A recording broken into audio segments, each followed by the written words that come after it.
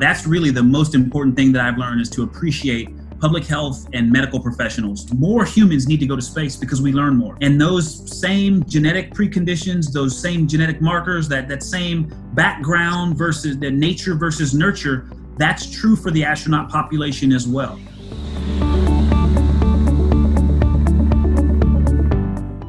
I'm Dr. Lisa Fitzpatrick, founder of Grapevine Health and your host of the Grapevine Health Podcast, a podcast highlighting stories, health insights, and experiences of community members. We started this podcast because too often discussions and decision-making about health and the healthcare system don't include perspectives from the people we serve. So listeners, if you have a personal story or an experience from working in the community or on the front lines of healthcare, contact us and we might have you on the show. Today we take a bit of a detour and talk to astronaut Victor Glover, a Navy pilot and captain for the upcoming space launch. He educates us about the science of space and tells us why he had to learn about health and the human body.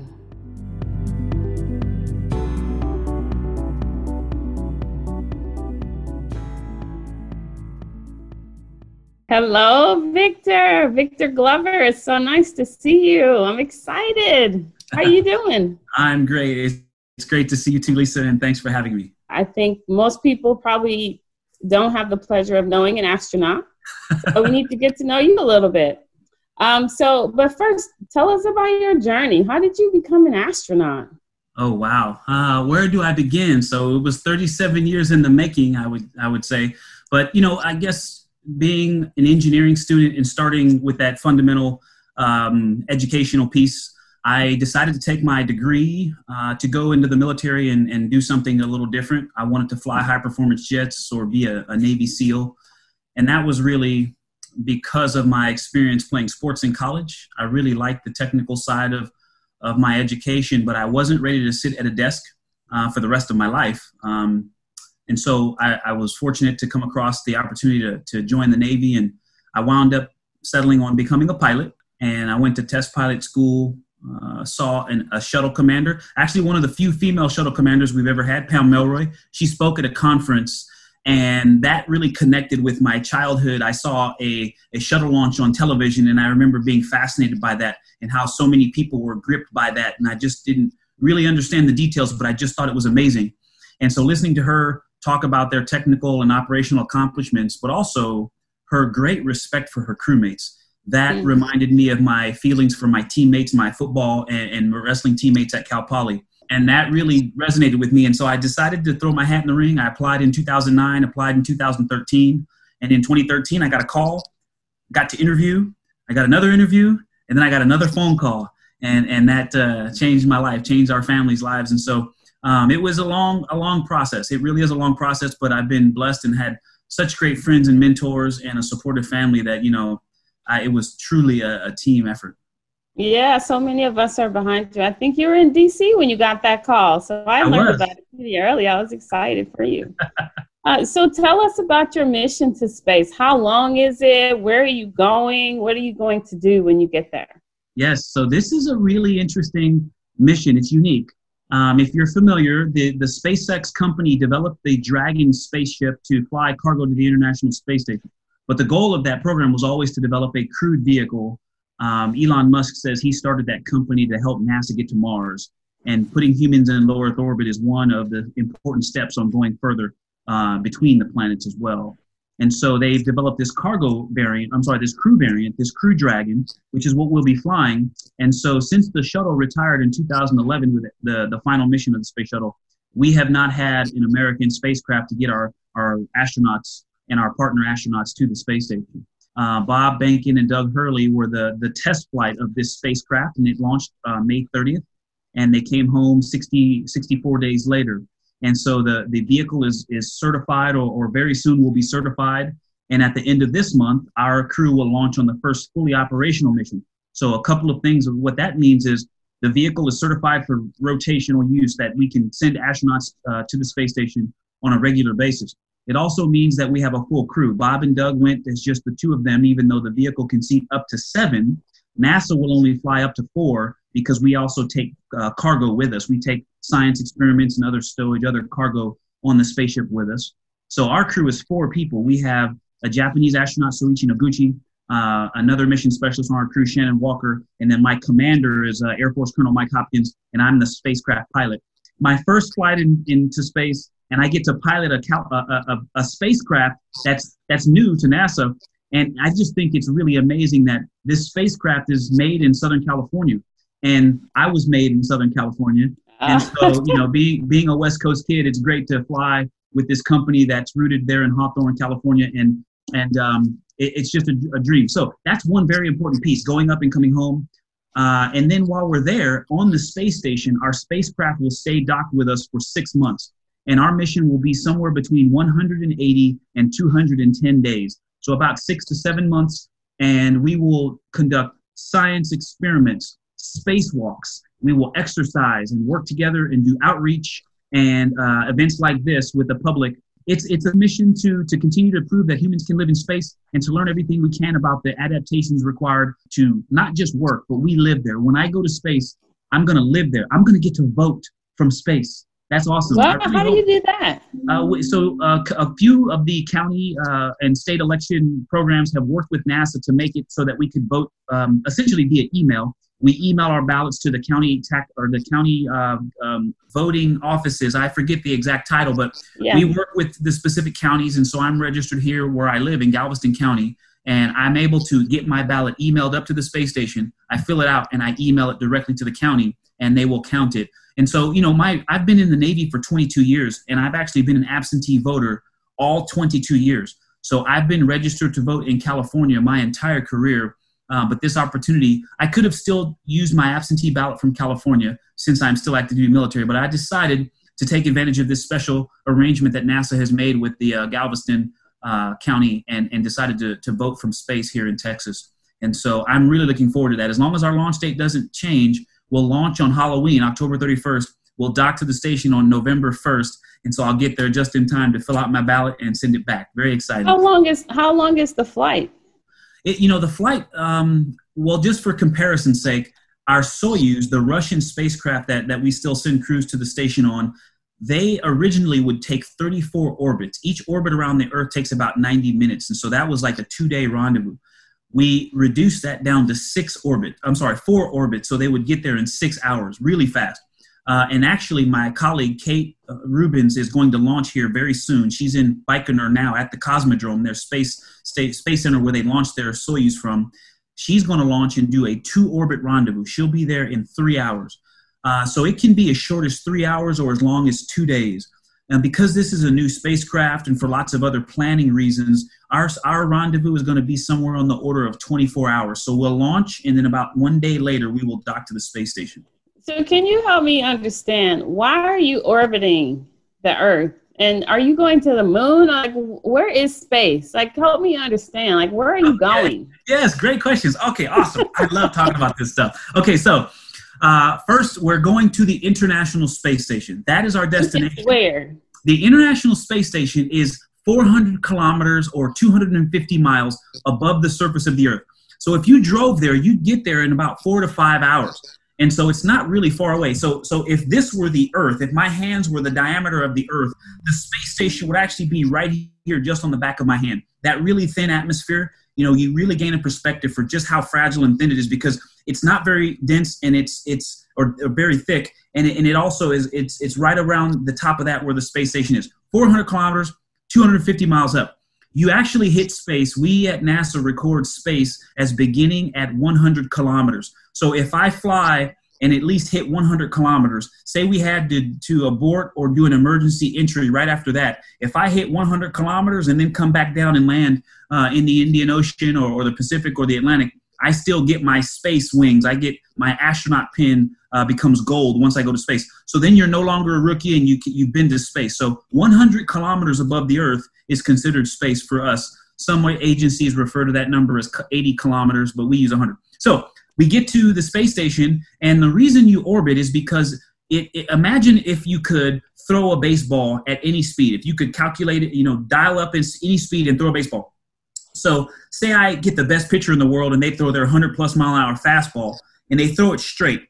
it's going to land somewhere in the stadium. No matter how good your arm is. Well, imagine we had like a superhuman pitcher that could throw a ball so hard he could throw it from, say, California to New York. And that ball would fly. It would still be making an arc, though. It would go up, and as soon as it leaves the pitcher's hand, it would be falling back toward the earth.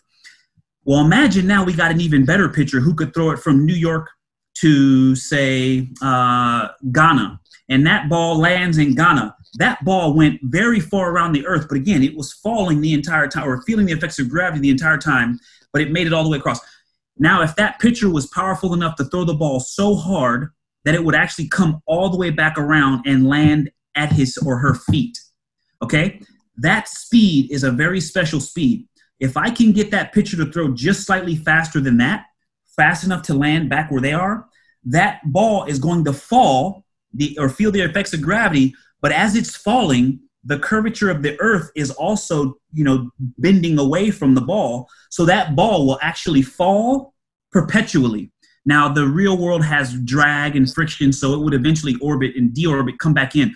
But what happens, the reason it takes such a big rocket to get to space, we have to hit this special speed. It's about 7,500 kilometers per hour, or 17,500. How many is that in miles? Come on. 17,500 miles per hour. 17,500 miles per hour is the orbital speed. That's how fast the space station is going right now above the Earth. And so what that means is, as it comes toward the Earth, the curvature of the Earth and the rate that it's falling roughly match, and that is what we call orbit. So it actually stays in orbit around the Earth. And this orbit is actually a specific plane that's between about 51 degrees. If the Earth were straight up and down, which it's not, it's at about a 50-degree angle, and it just keeps going in that orbit. But the Earth rotates, right? Our Earth spins on its axis as well as spinning around the sun. So actually the Earth spins and it rotates once about every 24 hours, right? That's what we call a day on Earth. So in that 24 hours, it's spinning. And so as the space station is orbiting, the Earth is turning underneath it. And because the Earth is turning, every time it passes back to the same spot in the orbit, the Earth has turned, I believe it's 22 degrees, about 22 degrees. So you orbit the Earth 16 times a day. Every orbit takes about 90 minutes. And the Earth has rotated just a few degrees underneath you, so you can see the entire Earth underneath you rotating as you're spinning around it as well. Pretty amazing.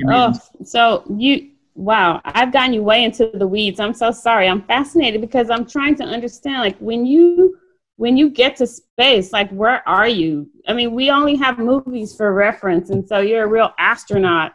But I think we'll have to have follow-up questions about that so I can get to the meat of what people want to know. You mentioned the research you're doing is about how the body responds. You're doing scientific experiments. Can you say, are you allowed to say anything about what kind of experiments you're doing specifically related to health? Absolutely. So in the experiments that we're doing actually have a wide range. I mean, there are psychological, life sciences, physical sciences, things you would have done in high school labs, but because we can now isolate something very unique, it is a U.S. national lab and an international space station, an international collaborative lab where we actually can control gravity. We can put something in a centrifuge and make it experience gravity like on Earth, but we can also put it in a facility where it experiences the microgravity that we're experiencing. And so not many laboratories can do that, right? So we have a unique ability to look at even basic physics principles. So life science specifically, one of the main things we look at is bone density, muscle mass, and eye health. Those are big problems that humans can develop, or areas where humans can develop problems on long duration missions. So if we go to Mars, for example, those folks may be off the surface of the Earth for 1, 3, 5 years, and only in partial gravity for a small portion of that. So we want to make sure that their bones are healthy, that their muscles are healthy, and that they can see when they get there. Those are kind of critical to being able to survive in any environment. And so those are things that we have countermeasures for. We have certain, certain medications to help with that. We also have a very rigorous exercise program. Everyone is given 2 different exercise periods every day where they're allowed to do weightlifting, cycling on the bike, or a treadmill. And those are very important parts. So that's not as much of a research project. That's what we will call a countermeasure to maintain health, in addition to all the medical examinations. But we have experiments. One of my favorite ones, or that ones I'm looking forward to the most, is an experiment that's just called food physiology. We're looking at using our food to improve health, your immune function, your overall emotional well-being, as well as your gastrointestinal health, the microbiome in your gut. And so we're adding fruits and vegetables, specifically looking at omega fatty acids, lycopenes, and I believe flavonoids. And so we have a basic diet that goes up, and then we can pick certain foods that we like per our taste. But the food on the space station is a basic standard menu. There's a week or two of variation in that. And so this experiment essentially takes more of the stuff we already have and adds more fruits, vegetables, and nuts and seeds into my diet. So I get to eat more, and they're just going to take surveys, qualitative and quantitative data on how I'm doing, as well as taking samples of saliva, urine, and feces, and looking at the difference in my gut health before I fly. So I've already started. They're going to take samples while I'm on board, and then they're going to look at those same samples when I get back, and try to find some qualitative and quantitative analysis from that. Are you taking food there, or they've already prepackaged the food and you're eating it there? We had quite a few questions. People are curious about the food you're going to be eating. Well, we're NASA. We've planned for everything. There's food already there. The food on the space station has to last for years, because we have to plan for crews to be there. We have to have food in case of an emergency if a cargo vehicle doesn't make it. So I have food that is already there. We just had a cargo ship arrive there within the past few days, and that brought up some more of my food and clothing and science experiments and some of my personal effects. And I will also bring food with me on my spacecraft. Most of that food will be for me to consume on the spaceship. We have enough food to be on the spaceship for 2 days in case our rendezvous takes longer. If for any reason we need to stay in orbit before docking with the space station, I have an extra day's worth of food on my Crew Dragon. And so, yeah, we have food that's been there, and it has to be able to last. And so we have food that is very similar to like the military MREs, the meals ready to eat. We've actually taken that same technology and improved it for reduced sodium, and we've improved some taste and shelf stability. And we have 3 basic types of food. Dehydrated food, which I would say most people are familiar with. You add water, cold or hot water. Our drinks are the same way. You add water, let it reconstitute, and you can eat that. We have a food warmer and a freezer that we can heat up or cool things down.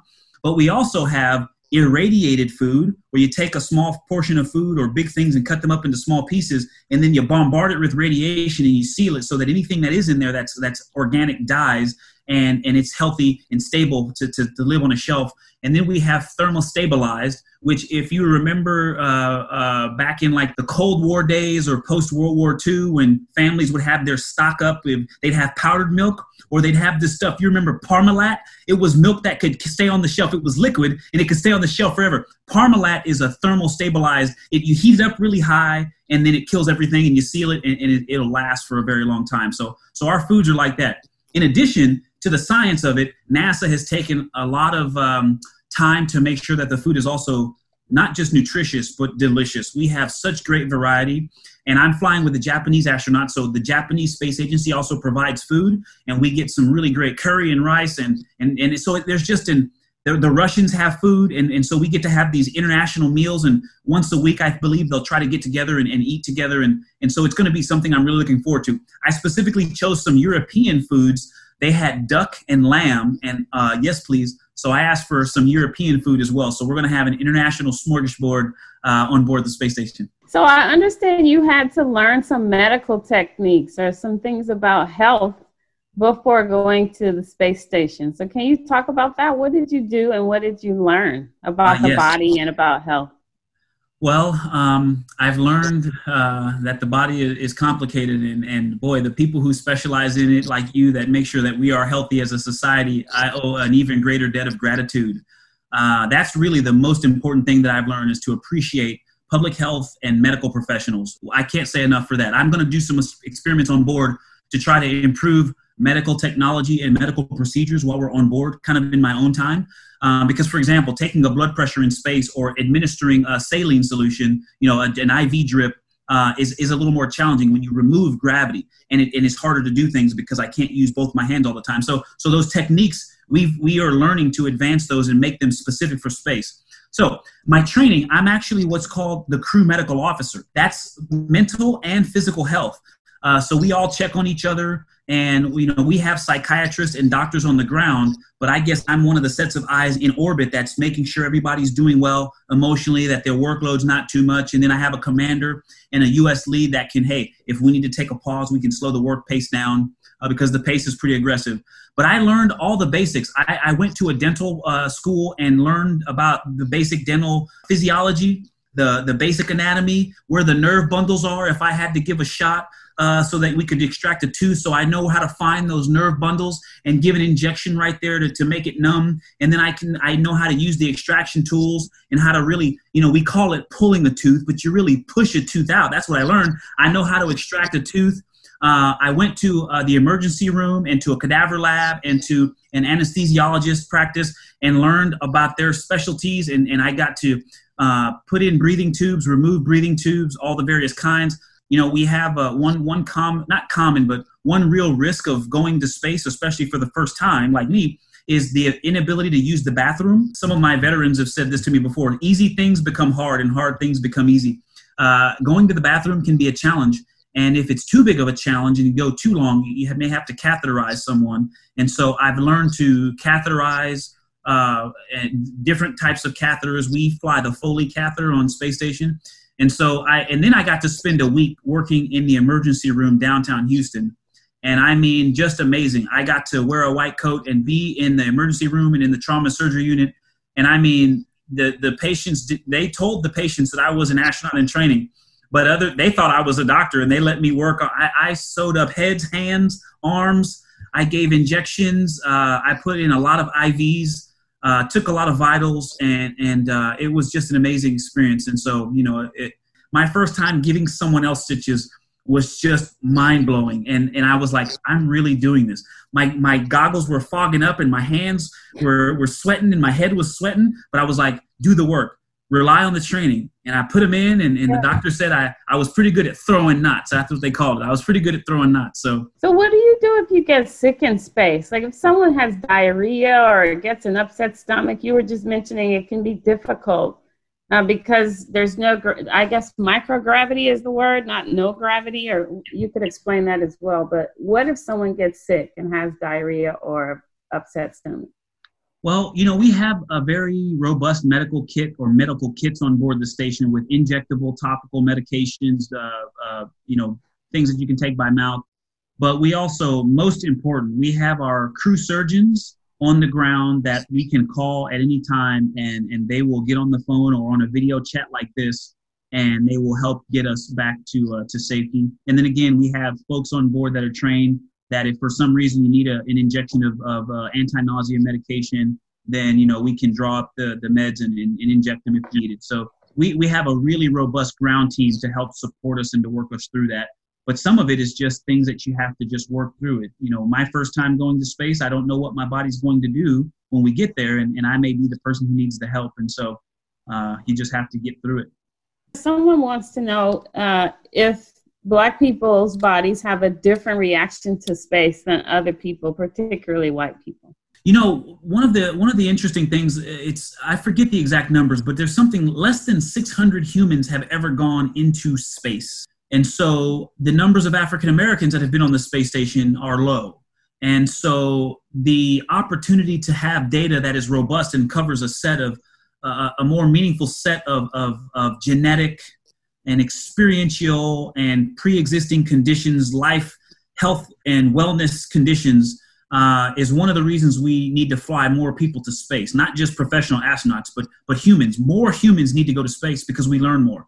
Yeah. I don't believe that microgravity will affect me differently because of the color of my skin, but the things that we know on Earth, if I were to ask your audience, they could name some things. You would probably say hypertension, heart disease, high cholesterol. Those are things that probably affect our community greater than others.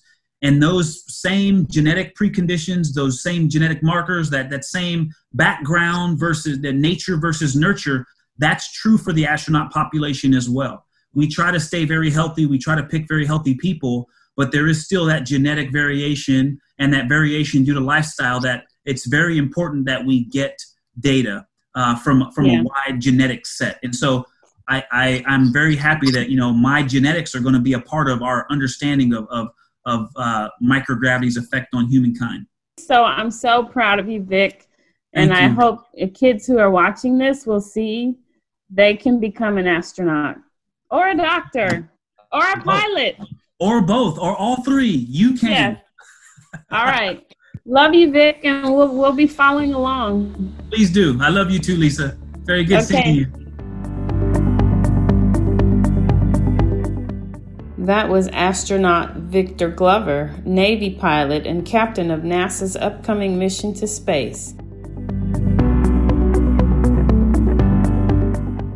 Thanks for listening to the Grapevine Health Podcast. Our producer is Nicholas Elias. Please like us on social media. You can find us at Grapevine Health on YouTube, Facebook, and Instagram, and on Twitter at Health Grapevine. Until next time, I'm Dr. Lisa, signing off.